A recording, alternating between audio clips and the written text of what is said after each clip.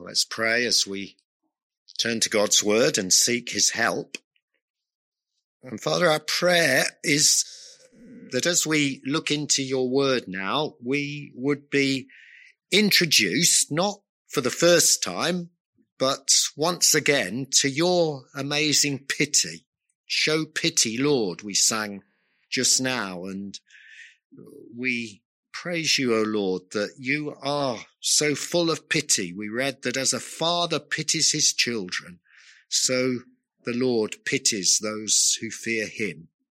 Give us that holy fear for you, Lord, and pour out your pity upon us. Don't let us merely hear about it, but experience it, we pray. And we ask it in Jesus' name. Amen.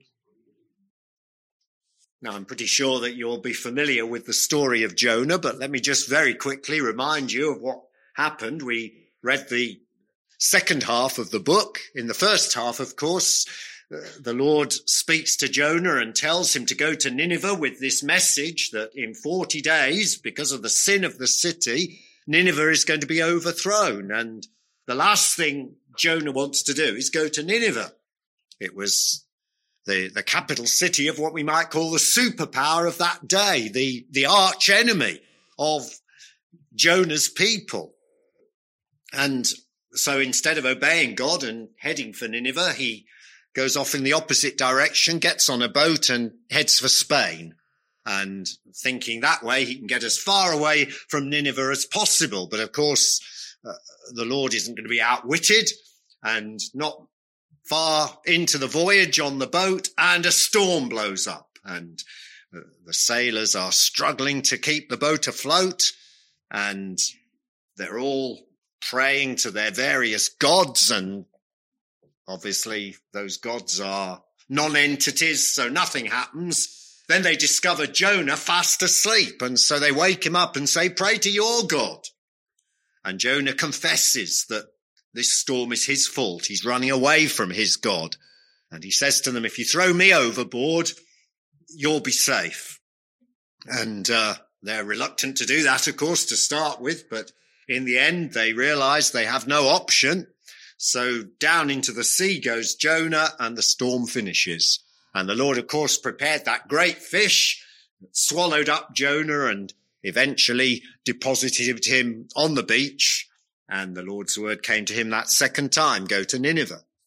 And so, having had that experience, he realized he had no choice, and off he went in the correct direction, this time to Nineveh.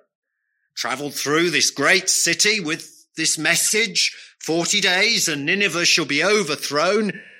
And he wasn't totally surprised when he saw that the people responded to his message that God had given him, that they put on sackcloth and ashes, they repented. And the Lord, in response to their response, relented. And the disaster didn't come. 40 days passed and Nineveh survived. And this made Jonah angry. As a loyal Jew, nothing would have pleased him better than to see Nineveh overthrown and destroyed. And so he goes away in a mood, sits down and feels angry. And the Lord comes to talk to him. "Is it right for you to be angry?" he asks. And Jonah doesn't bother to give an answer at that point. And then the Lord makes this plant grow up, and Jonah's able to shelter under it from the heat and sit there moping with this plant as a little shelter for him. But during the night, of course, the Lord sends this worm that eats the root, and the next morning the wind blows, and in next to no time the plant's gone. And there's Jonah sitting under the heat of the sun, shriveling and moping all the more. And the Lord comes to him again with that same question. "Is it right for you to be angry?" That's how he worded it the first time round. This time he adds the words about the plant. And Jonah, having refrained from answering the question when God asked it about Nineveh, now it's about the plant. his reply is, it is right for me to be angry, even to death. And then we come to the final two verses of the book. And these are what the verses I want us to home in on this morning. And let me just read them one more time. The Lord said, you have had pity on the plant for which you have not labored nor made it grow, which came up in a night and perished in a night. And should I not pity Nineveh, that great city in which are more than 120,000 persons who cannot discern between their right hand and their left, and much livestock? Now notice twice in those verses we hear this word pity. And there's a great contrast that the Lord's drawing between the pity that Jonah felt for the plant and his own pity for the people of Nineveh and everything else that city represented, much livestock as one example.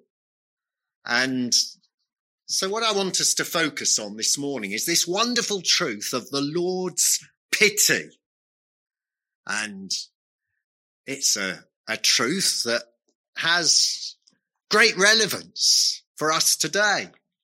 I don't know you all. It may be that somebody's here and you don't yet know the Lord Jesus Christ in a personal way as your Saviour. Well, the Lord has pity for you. And that's why Jesus came into this world to die for our sins. And the pity of the Lord is a wonderful invitation to come and get to know Jesus and experience that salvation. And of course, for those of us who are believers, the pity of the Lord for a sinful world should encourage us more and more to be praying for those who are not yet saved, that they may realize that the Lord has pity on them. And therefore the door is open to salvation. And of course, for those of us who are believers, to know that the Lord still has pity for us is a truly uplifting fact. And may we feel the power of that reality as we ponder these words this morning. Now let's examine this contrast between Jonah's pity and the Lord's pity in 6 stages. And the first thing that we need to notice, if you've got your Bible open, you'll notice in verse 10, the Lord says to Jonah, you have had pity on the plant. And in verse 11, he says, and should I not pity Nineveh? So the contrast there is between you had and I should. The first of those is a statement of fact and maybe in this case rather a pathetic fact. Jonah's there feeling so sorry for a mere plant. But doesn't that indicate what is very often the case in human life? We have such a warped sense of priorities. We can so easily be pained by the loss of things that are so trivial.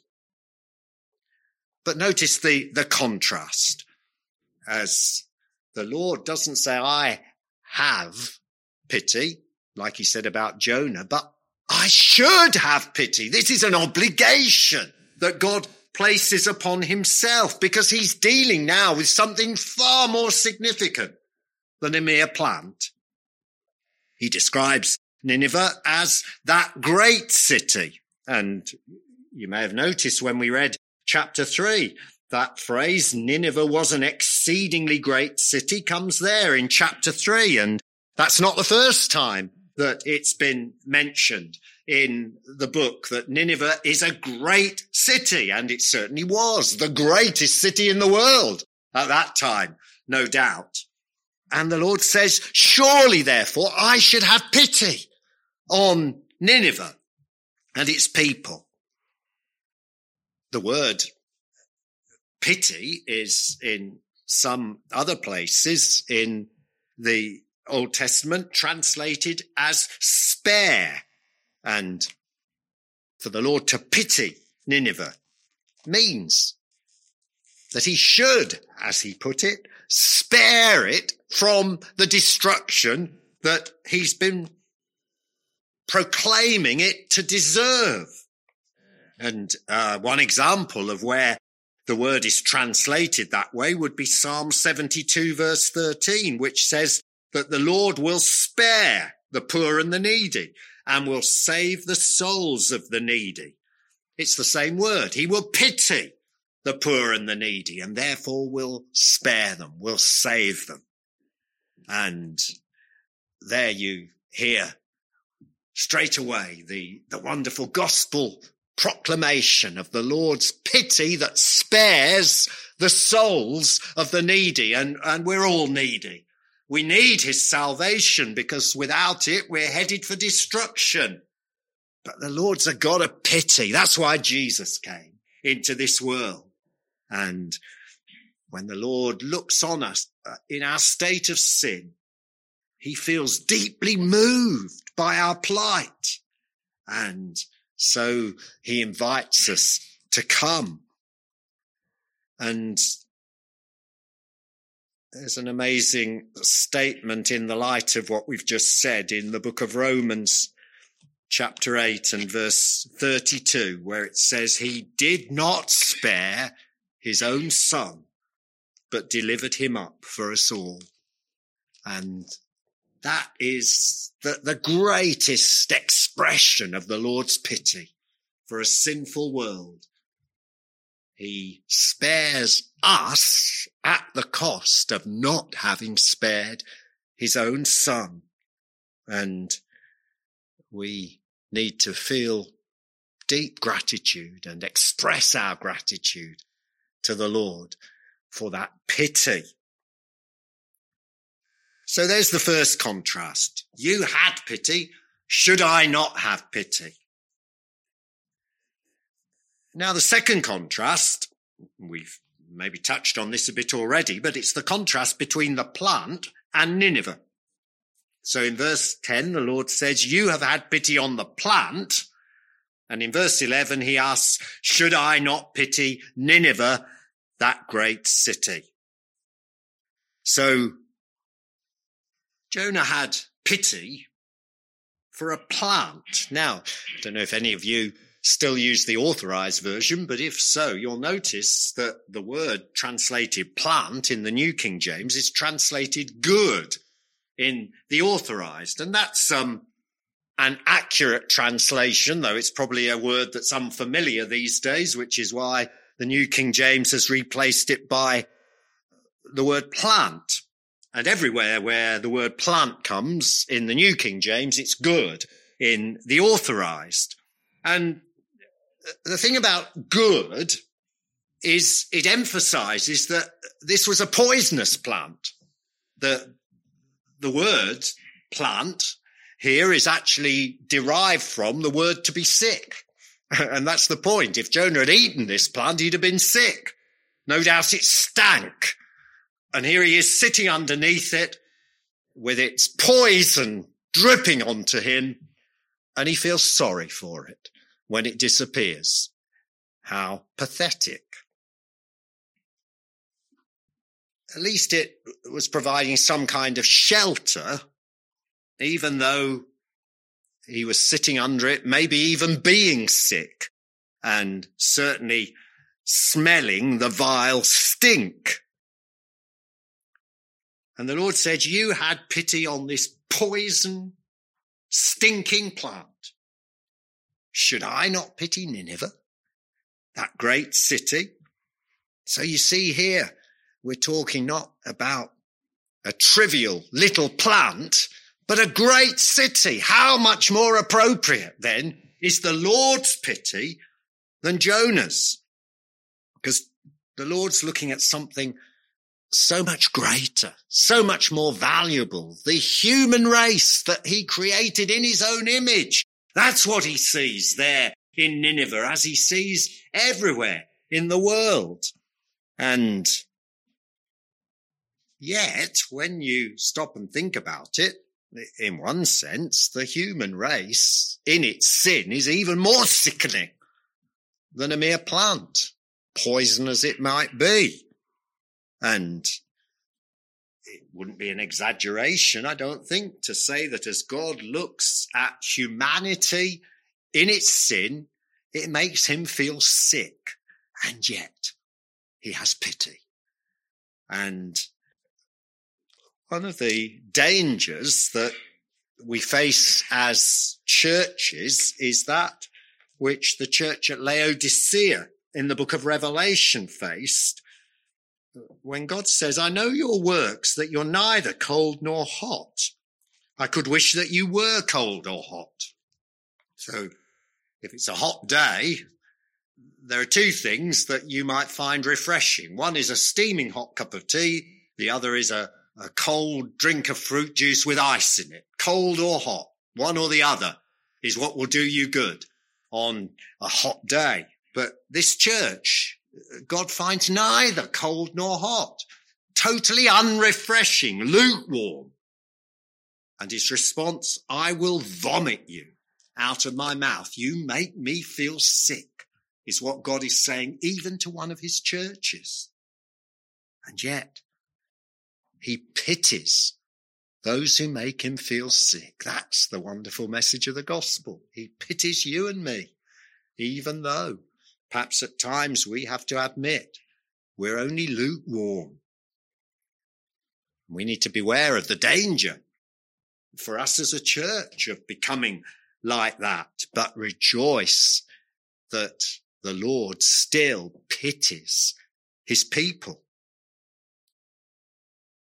The third contrast, now these next contrasts are more implicit. Those first two were obvious. This time it's more implied. The Lord said in verse 10, you've had pity on the plant for which you have not labored. Now, labor there, it's talking about hard work, toil to the point of weariness. Normally, if a plant is to grow, someone has to dig and fertilize and plant and water. Jonah didn't have to do any of that. The Lord did it all for him. No labor involved on Jonah's part. Now, the contrast, of course, again, as I say, implied, not stated, is that the Lord has done hard labor on behalf of Nineveh, as indeed he does on behalf of people anywhere and everywhere and always. The very fact that he sent Jonah to Nineveh was hard work that the Lord put in to get the people of Nineveh to repent, as they did. And no doubt he'd already prepared the way. He'd done a work in their hearts so that they were ready to respond when the messenger arrived. And this is the Lord's strenuous effort to save the city. And so the Lord labors for the human race as a whole. The Lord Jesus talks about that on a couple of occasions in Matthew's Gospel, chapter 5, verse 45. He speaks of your Father in heaven who makes his sun rise on the evil and on the good, and sends rain on the just and on the unjust. And then in Luke chapter 6, verse 35, he makes a similar point, that God, the Most High God, is kind to the unthankful and evil, as well as to those who respond in gratitude to his work. This is the effort that the Lord puts in day after day after day. The sun doesn't shine today only on those who are righteous, but on everybody. And the Lord is strenuously working to prepare people to be aware of his pity so that they can respond. The Apostle Paul said in Acts chapter 14 and verse 17 that the Lord did not leave himself without witness in that he did good, gave us rain from heaven and fruitful seasons, filling our hearts with food and gladness. And you don't have to be a believer to eat your dinner. You can feel happy, even when you're not converted. But the reason is that God is working hard to open your eyes and your heart to his reality and to his pity so that you respond to him. So what an incentive we have to seek him, and what an incentive to pray that others will seek the Lord while he may be found. Contrast number 4, Jonah did not make the plant grow. The Lord said, "You've had pity on the plant for which you have not labored nor made it grow." It's the Lord who did all the work. It says in verse 6, "The Lord God prepared a plant and made it come up over Jonah." Jonah put in no effort to make it grow. He didn't have to feed it or fertilize it. He just sat there and it happened.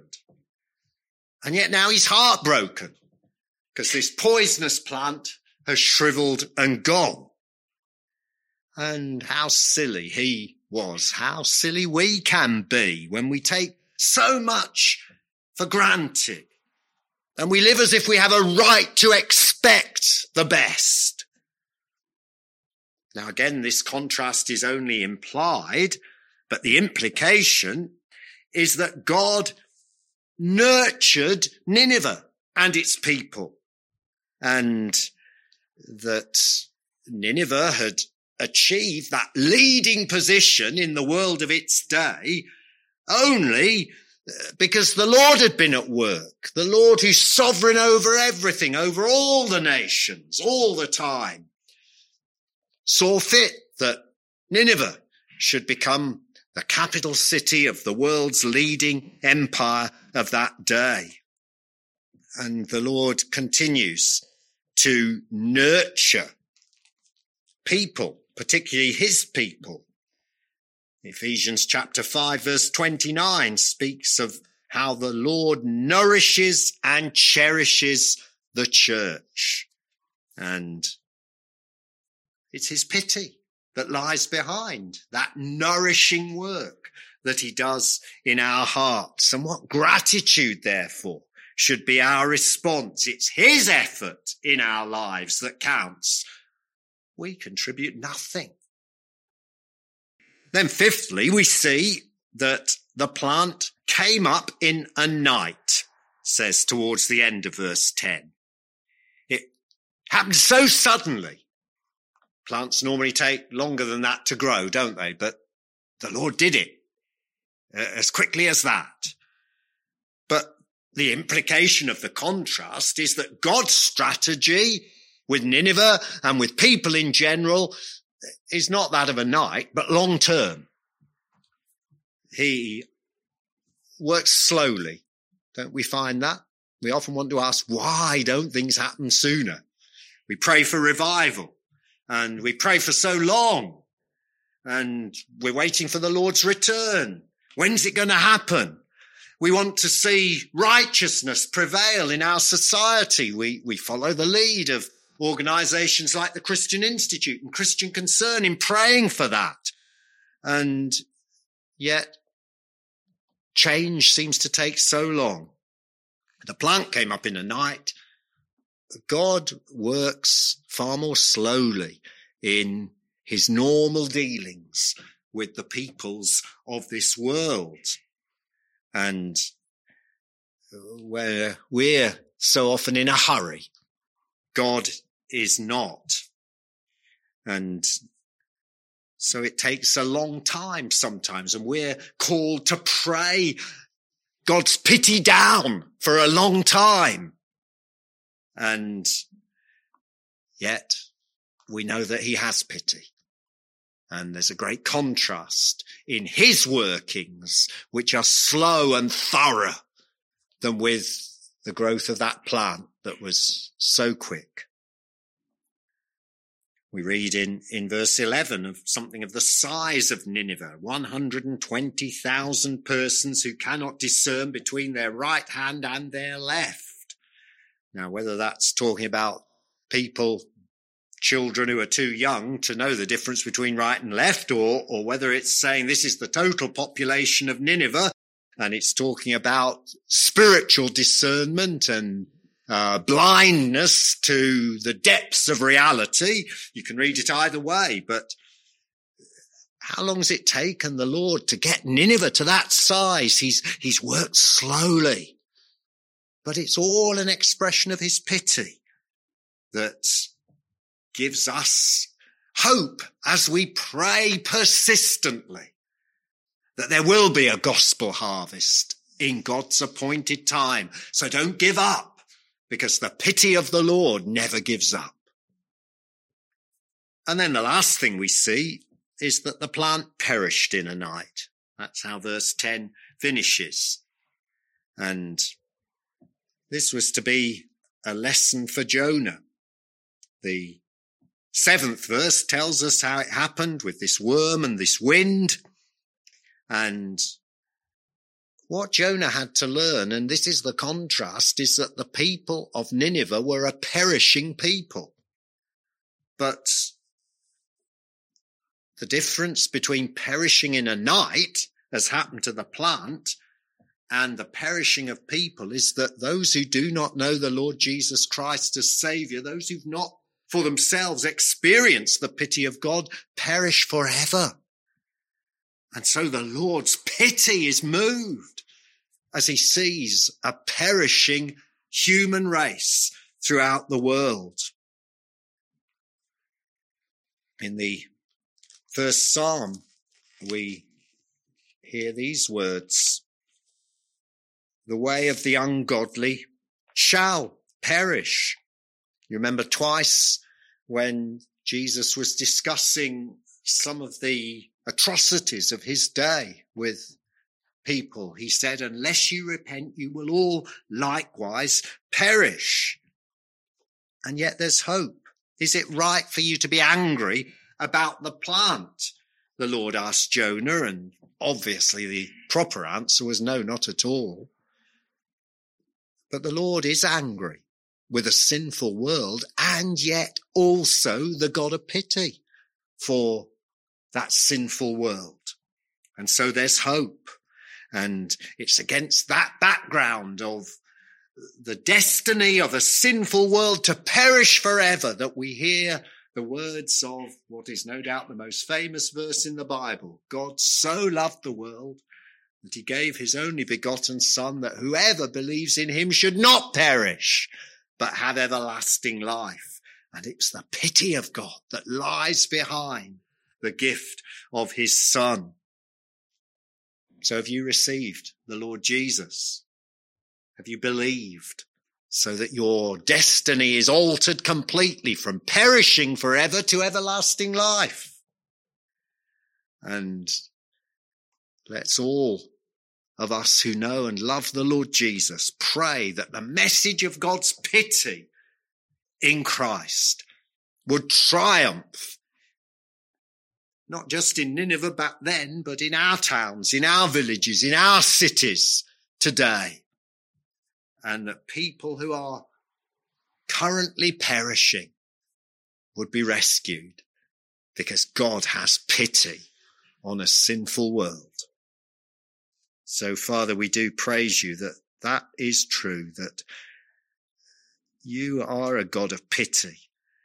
And even though we've rebelled against you and deserve nothing, you haven't just finished with us like that, but you continue to pity us and to show pity. And thank you that the greatest way in which you've shown pity is the gift of your Son, that whoever believes in him should not perish, but have everlasting life. If there's anyone here, Lord, for whom that is not yet true, oh, may your Holy Spirit work in their hearts even today. And move us all, Lord, we pray, to cry out to you that your pity would become a reality for the peoples of this world. And we ask it in Jesus' name. Amen.